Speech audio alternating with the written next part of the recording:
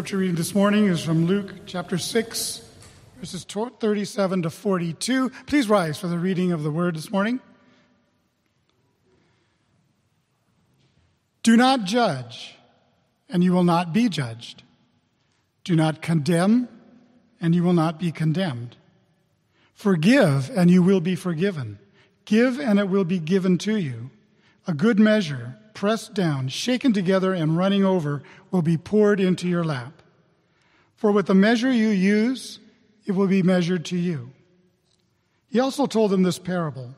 Can a blind man lead a blind man? Will not both of them fall into a pit? A student is not above his teacher, but everyone who is fully trained will be like his teacher. Why do you look at the speck of sawdust in your brother's eye and pay no attention to the plank in your own eye? How can you say to your brother, "Brother, let me take the speck out of your eye," when you yourself fail to see the plank in your own eye?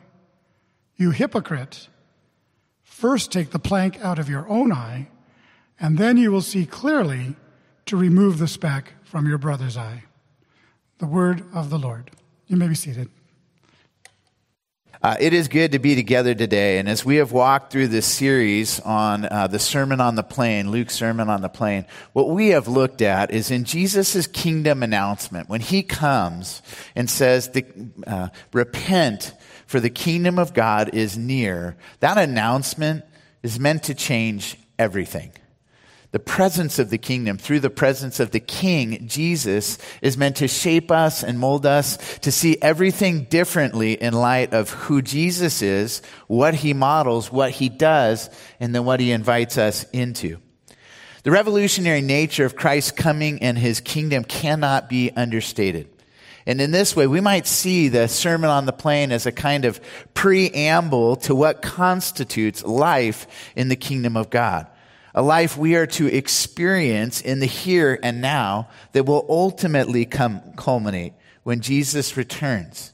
And as we talk about in the Apostle Creed, will return to judge the living and the dead. But in the meantime, the only way we are able to rightly see each aspect of Jesus' teaching and see life in the here and now rightly is if we see it in light of the presence of the coming of the kingdom of God.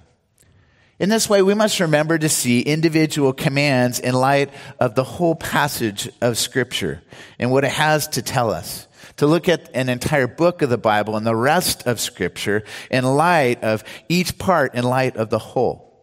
So you've often heard me say that Scripture is its own best interpreter. So in verses, Mike interpreting, do not judge, Mike has to look at the rest of that command in light of the rest of Scripture. And here, in light of the rest of the teaching of Jesus on the Sermon on the Plain.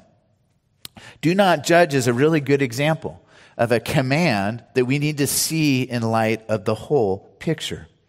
For elsewhere, Jesus commands us to discern right from wrong in ourselves and others. So we're to be discerning. The difference here is that we must understand the word judge then in light of the previous parts of the Sermon on the Plain. And if we do so, we realize here to judge is to pass judgment on someone, to declare what we believe they justly deserve, and furthermore, to wish that they will get what is coming to them, or at least what we believe is coming to them. In that context, in those feelings, Jesus warns against judging that someone as your enemy, that they deserve to be hated and punished for hating, cursing, mistreating, striking, or even robbing you, we're told in Luke 6, 27 to 29. The context here also shows that judgment and condemnation are the opposites of love, mercy, giving, and forgiving. The ways that God relates to those who acknowledge him. And when we get in touch with how God has related to us, that's when it revolutionizes our relationships with other people. You see, we often judge people, others, on the basis of appearances, right? We can distrust their motives and see their actions and take their actions at face value when they may be hurtful to us or just their actions don't simply seem to make sense. We judge others based on our sympathy how we see their situation in the external circumstances, instead of trying to empathize with what may really be going on in their lives. We want other people to judge us based on our internal heart and, our sense of the purity of our motives, but we have a hard time doing that with others. So what ends up happening is we often judge others on the externals, and then we get frustrated at how people see us because we don't feel like they can see our hearts. The call here by Jesus in the Sermon on the Plain is to give up judging altogether, because the only one who has the right to judge is God, and he does so righteously. And instead of judging us solely based on our merits, our righteousness, we are told by Jesus that God judges differently. In John 12, he says, "If anyone hears my words but does not keep them, I do not judge that person, for I did not come to judge the world, but to save the world. There is a judge for the one who rejects me and does not accept my words. The very words I have spoken will condemn them on the last day." What is Jesus saying there? He says before he's going to come to judge the living and the dead, Jesus is going to come to save. His first action towards humanity in that way is for our salvation and for our forgiveness. He's the ultimate expression of God's mercy, not judgment first. Jesus says, I didn't come to judge. He will, when he comes again, he will be the expression and take on that role of judgment in the end, empowered by the Father to do so. But he doesn't come first as judge. And as a result of that, we shouldn't be quick or first to judge. We need to respond and act out of mercy and care as God has done with us. And ultimately, God's going to judge based on our response to Jesus and Jesus' words, not based on our own actions, our goodness, or our evil, the things that we do. Rather, we're going to be judged in light of what Jesus has done. In church, that is very good news. So when we think about judgment and the call to not judge other people, we need to see that call and command in light of what God has given us and the way God has already related to us. And if we remember previous parts of Jesus' teaching in the Sermon on the Plain, we're going to remember that first of all, God has given us mercy versus judgment. He says, be merciful as God is merciful. So we're looking at the fact that God is merciful, and he does not judge us first, but extends mercy and then judges based on how we respond to his mercy. He also gives us a sense of commendation versus condemnation. That commendation comes through Christ and what Christ has done for us and the identity Christ is shaping in us as his sons and daughters. If we looked at that passage that we processed last week, it talked about, forgiving, and then you'll reflect that you are a son of the Most High God. So we become commended through Christ and what he's done in forgiving us, and then we reflect that commendation by going out and living out that way. And that is separate from condemnation. Our tendency is to condemn other people based on their actions. We don't just take their actions at face value and say, man, that person missed the mark, or they hurt me, or that kind of thing. We start to condemn other people and say, that's the way they are. Like if somebody reacts in anger towards us, then we're like, it's just an angry person. And we can write them off instead of reflecting the fact that they may have been just having a very bad day. We were at a hotel staying during Josh's cross-country meet down in Calaveras on Friday night. And Beth pulled up. We're about to check into the hotel. And all of a sudden, the car in front of us where you go through to check in just starts backing up. And it looks like he's going to hit us. And Beth honks her horn. And the guy stops just beforehand. And he just starts yelling at us. What are you doing there? Don't you know that I needed to back up? And why would you pull up behind us? And I was getting out of the car to check in, and I just said, sorry, my wife is just, waiting in line, and you could have pulled forward and, just kind of walked in. and checked in and come out, and we're ready to get into our car then. And the guy walked up to me and he just said, I want to apologize. He just said, I don't know why I got upset. Your wife had every right to be behind me there, and I was in the wrong. And I just said, I get it. Sometimes we have a bad day or circumstances aren't going our way. We have situations like that all of the time, and we can condemn other people based on them. But what we see in God through Christ is he reflects mercy, commends us through Christ as his sons and daughters. That's my son, that's my daughter. And he also reflects forgiveness versus holding our sins against us or treating us as our sins deserve. When we look at Jesus, we see an infinite amount of self-control and love, and he's amazingly able to hold his peace. Sometimes we see other people where they're going through different circumstances and we're like, man, how did that person not react? How did they hold their peace in that circumstance? I would have told that guy what I was really thinking about him.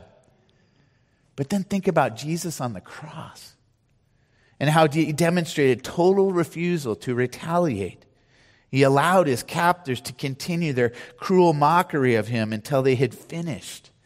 Christ suffered for you, leaving you an example that you should follow in his steps. When he was reviled, when he was treated poorly, he didn't revile in return. When he suffered, he did not threaten, but he trusted himself to God who judges justly. In other words, Jesus trusted the Father's judgment throughout his life and that God was going to sort it all out, so he didn't need to then take judgment. And this is key. Before coming as judge, Jesus comes as Savior. He intervenes. He doesn't stay on the bench and hit the gavel and say, Mike is guilty. Before that guilty verdict or in the midst of it, he comes down and he pays the penalty. He stands before me and says, I'll do the jail time or pay the penalty for his sin. That's what he does for each one of us. So the purpose of Jesus' teaching then is to forbid revenge, not to encourage injustice, dishonesty, or vice. And we can then see each opportunity as an opportunity to extend Christ's rule and reign and somehow contribute to his love, mercy, and justice versus continue to spread unrighteousness. True love, through not judging, cares both for the individual you're relating to as well as the impact on society, and it doesn't take action to extend evil, but takes action to promote good. So an authentic Christian response to this part of the Sermon on the Plain, to not judge, is to reflect a non-resistance and a non-retaliation. Here, love is the only force capable of transforming an enemy into a friend through the creative power and redemptive power of God. In other words, we trust that instead of judging people, God can work to transform hearts and lives and bring transformation. And so condemnation and judgment has no place because we don't know the final story. And we don't know the redemptive power that God wants to bring out. But living in light of his reign includes passages in the Old Testament that we've been taught, as well as here in the New as Jesus expounds upon Old Testament teaching. For instance, Luke 19:17-18 says, You shall not hate your brother in your heart. You shall not take revenge or bear any grudge against the sons of your own people, but you shall love your neighbor as yourself. So just as we saw last week in the Golden Rule where Jesus said, treat others as you would want to be treated, we are to do to others as you would want to be done to you. We need to receive the grace and mercy of God and then be prepared to reflect it as we would want to receive it. How would we want somebody to treat us? Would we want them to judge us or condemn us? No. So why do we judge or condemn them? We must always remember, as in the passage in Romans 5 that we read in our litany earlier on, that we were the enemies of Christ, that he died for in order to reconcile us to God. And if we remember that he gave himself for us as his enemies to reconcile us to God, we can be prepared to give ourselves in relationship to other people, even when it's a risk and even when it often is costly, when people might be hurtful or might reject us. Our obedience in this area will only come from our hearts as we are having this new nature manifested within us. For if we are sons and daughters of the living God, we live through faith in Christ, and we can then demonstrate whose sons or daughters we are only when we exhibit the family likeness, only when we act like God. And we're peacemakers, and we seek healing and reconciliation, and we embrace a love like his. This love isn't first about acts or projects. It's a love that becomes implanted in our hearts, a pervasive condition, a vision, joy, love in which we habitually reside in certain qualities of relating to other people. It is a love of the same quality as God's love. And it is a love that we are meant to copy or mirror as we relate to our enemies and those we might be tempted to judge.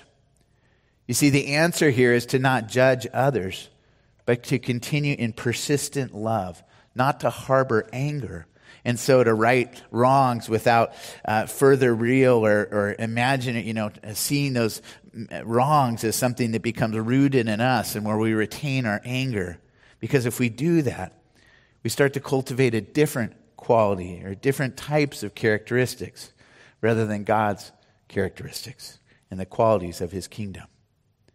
So as Jesus is speaking here and he tells us and commands us to not judge, we all need to see that teaching in light of our need for repentance, our need for God's work in our own lives. And not to separate this out as an individual command, but see the quality or the call to not judge in light of who God is. In other words, we don't judge because ultimately God is judge and he will have the final say. And one of the best things about this, when we give up judgment and we trust God's judgment, is we become incredibly free. Have you thought about that? Not judging others frees us incredibly. And it's an act of trust in God. Trusting that God himself can judge rightly, and that as a result of his ability to do that, we don't need to. Sadly, too often, we think we need to stand in the judgment seat. Like, hey, this isn't right. And so somebody needs to right this wrong right now. And we put ourselves in that place. But the invitation here is through the grace and mercy of God to give up judging and trust that Jesus himself, who was full of grace and truth, will ultimately come to judge the living and the dead. In this way, Jesus' teaching show how alive the kingdom of God is in our midst, because we have everyday opportunities to practice this, don't we? I mean, there are everyday opportunities to practice non-judgment and to allow God to move us out of those places of anger and a desire for revenge and into a place of love. The best way to see this, then, is that not judging comes out of the earlier parts of Jesus' teaching. So when he says, don't burn with anger or obsessive desire and lust, he then gets to the pinnacle of human fulfillment in agape or divine love that does not treat others as their sins deserve, but actually trusts that we can go on loving others and not judge them, because ultimately God will have the right and the ultimate say. In Romans 14:14 it says, "Who are you to pass judgment on the servant of another?" And this is a critical question that we can constantly ask ourselves. Who are you to judge? You don't know the whole story, the whole picture. You don't know what that person was going through that day. Often this happens for me where somebody may treat me rudely or be abrupt, kind of reflect an irritability. And I just treat it at face value like, man, they weren't very nice to me, today. What's going on? And then it might be a week or a month or sometimes some season later where I realize what was going on in that person's life at the time.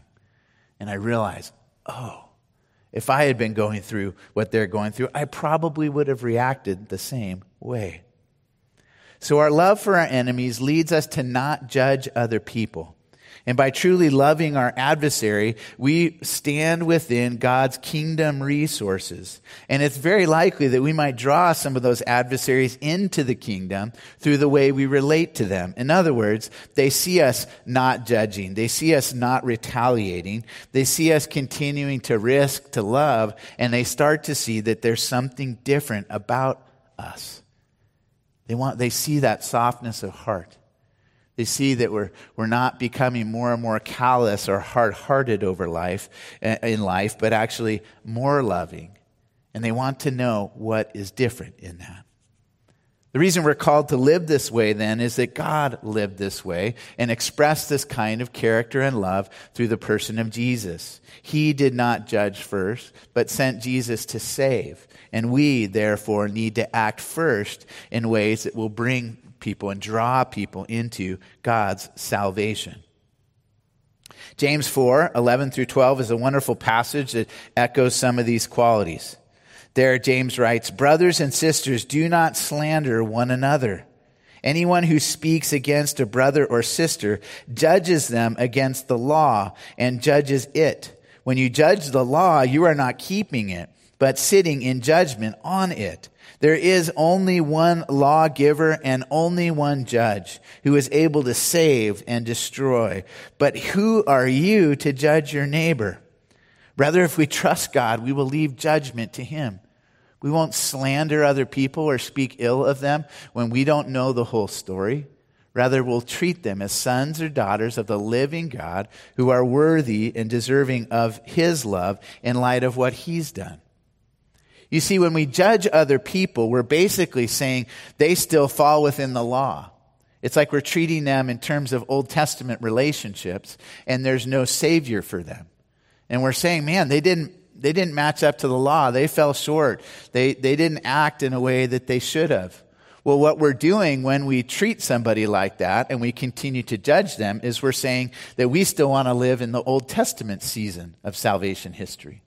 And we want to judge them, and we want to be judged in light of the Old Testament and the law. But if you hold up the Ten Commandments according to my life, I'm going to fall short. You're going to fall short. We need Christ's intervention and to relate out of the salvation history that has come through Christ. Not continue to hold up the law against people in terms of condemning them, but ultimately see that Jesus came and fulfilled the law, and it changes everything. As a result of who God is and how he relates to us then, out of mercy and forgiveness, God then commands us, do not judge, or you will be judged. Do not condemn, or you will be condemned. Forgive, and you will be forgiven positively. Give, and it will be given to you. Ultimately, when we receive the mercy of God, then we need to be prepared to show it to other people and stop judging and stop condemning, but continue loving and caring. In Matthew 6:14, it says, "For if you forgive men when they sin against you, your heavenly Father will also forgive you. But if you do not forgive their sins, your Father will not forgive your sins." So if I hang on to my anger and embrace it accordingly, and inherently it starts to disintegrate who I am and my personality and my life. And instead of growing in God's likeness and his kingdom qualities and characteristics, I start to reflect the kingdom of this world, the kingdom of Satan. And I want to live in light of God's kingdom. And I want you to step into God's kingdom. And if we're going to do that, we're going to give up judging. We're going to give up condemning other people, and we're going to go on forgiving and giving of ourselves in love. Jesus is amazing in his teaching of setting out these qualities, but then telling quick parables to help us catch the message, because we are visual people, and that's often how we learn and grow. And one of those that he does, or how he teaches this, then he says, the measure you give will be the measure you get back. And he talks about basically our having these laps. And what he's showing or speaking of is the way the robe of an ordinary Jewish person at that day, the way you could fold it together through the belt and everything, basically created like your TV dinner station. I'm not thinking of the right way to say this, but I think you got the concept. We basically, the robes folded in such a way that you'd put wheat in there. You'd put like food in there to be able to eat. And in the Old Testament, it talks about paying people back into their laps in Psalm 78:12. And in Isaiah 65, 6-7, it says, I will not keep silent, but will pay back in full. I will pay it back into their laps, both your sins and the sins of your fathers.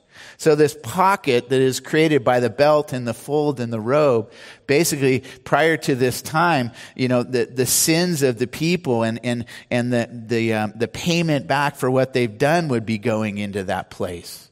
But now through Christ, it's his blessing of grace if we're willing to receive it. And it ultimately, as he says, if it's pressed down, shaken together, and run over blessings that come out of the generosity of God, it's like our laps are going to be spilling over with his grace and his mercy. And we're not only going to receive that ourselves, but it's going to overflow out of our lives into the lives of others. To live out, then, God's description of what a non-judgmental life will look like, we are told that a blind man cannot guide a blind man, can he? And what that means is your leaders need to continue to mature and grow in Christ and invest in our own discipleship. Otherwise, we will likely lead you astray. And where it says the blind guide will lead the blind astray, it's basically they're going to lead him into a ditch. And I don't want to lead you into a ditch. I want to lead you and help you, nurture you into the life that is in Christ. So what that means is for me to continue to develop a kingdom vision.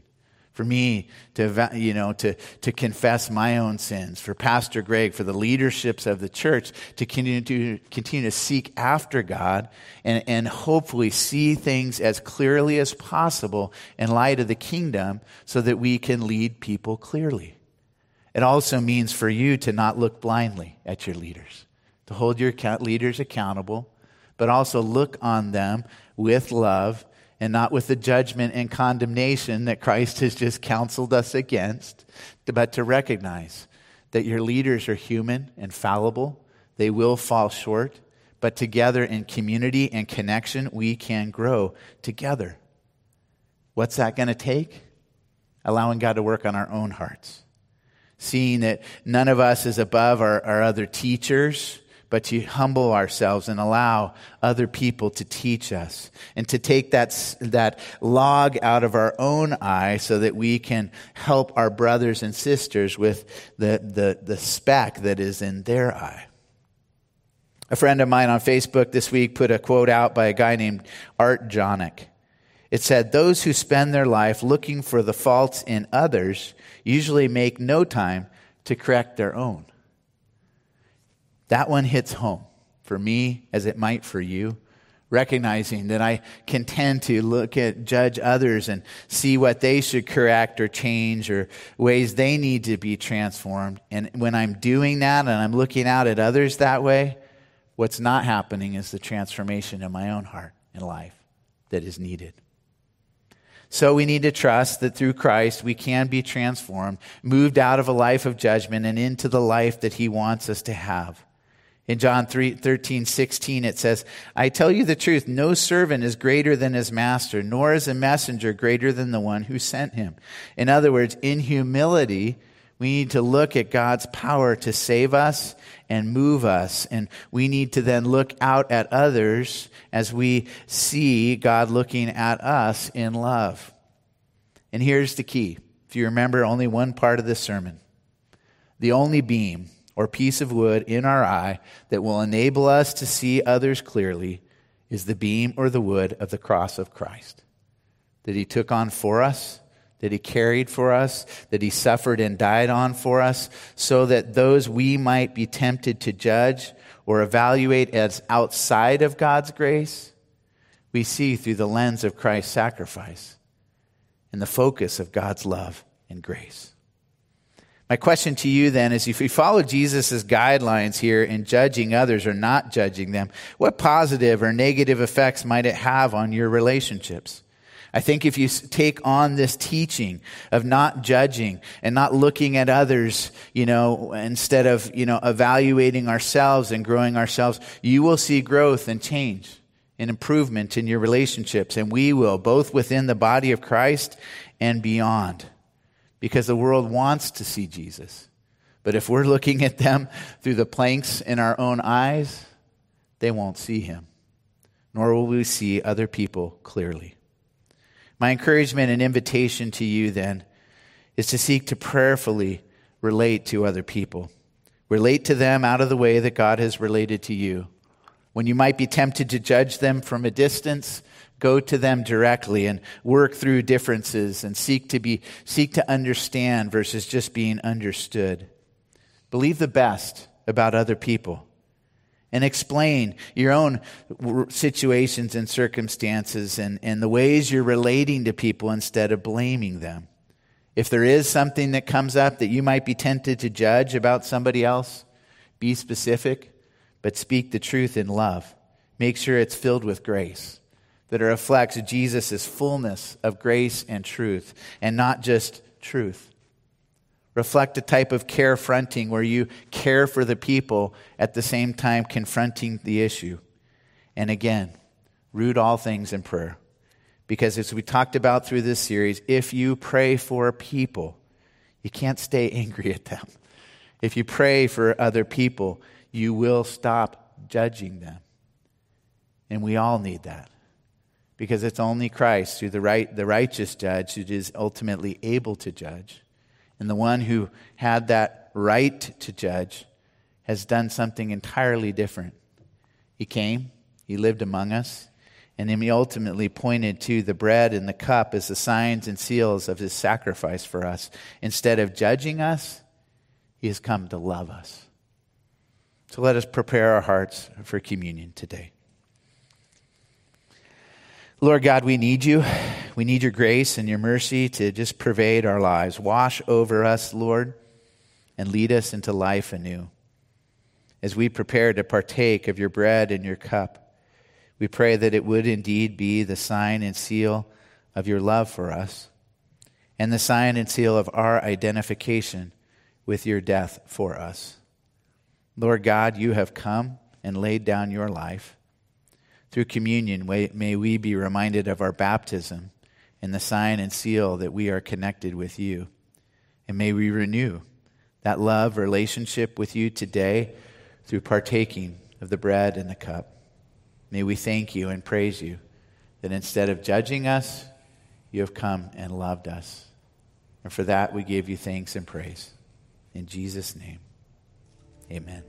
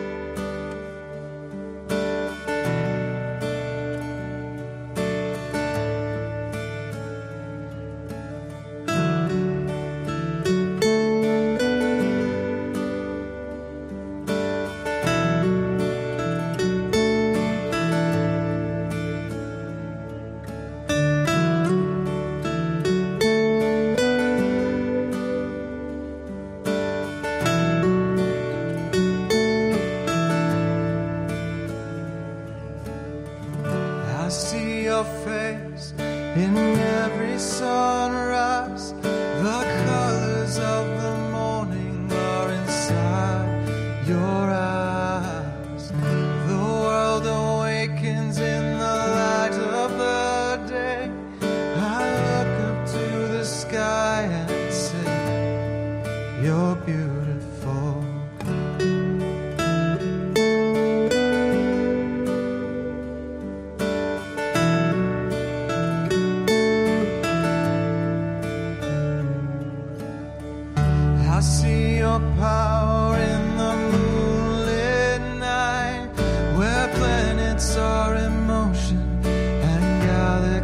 days are bright. We are amazed in the light of the stars. It's all proclaiming who you are. You're beautiful.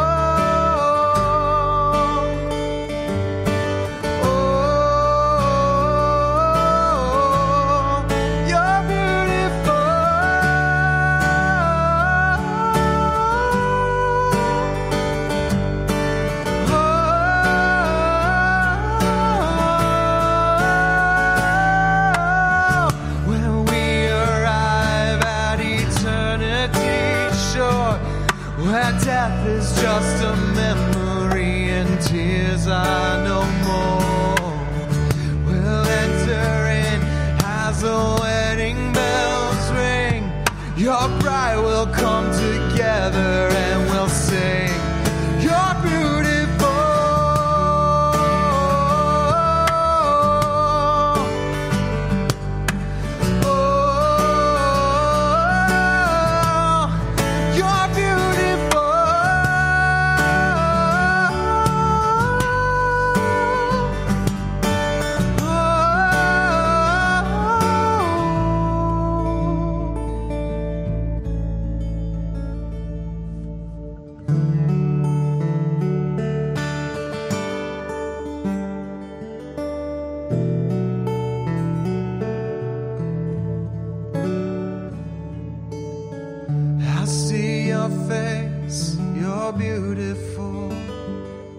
You're beautiful, you're beautiful. I see your face, you're beautiful, you're beautiful, you're beautiful.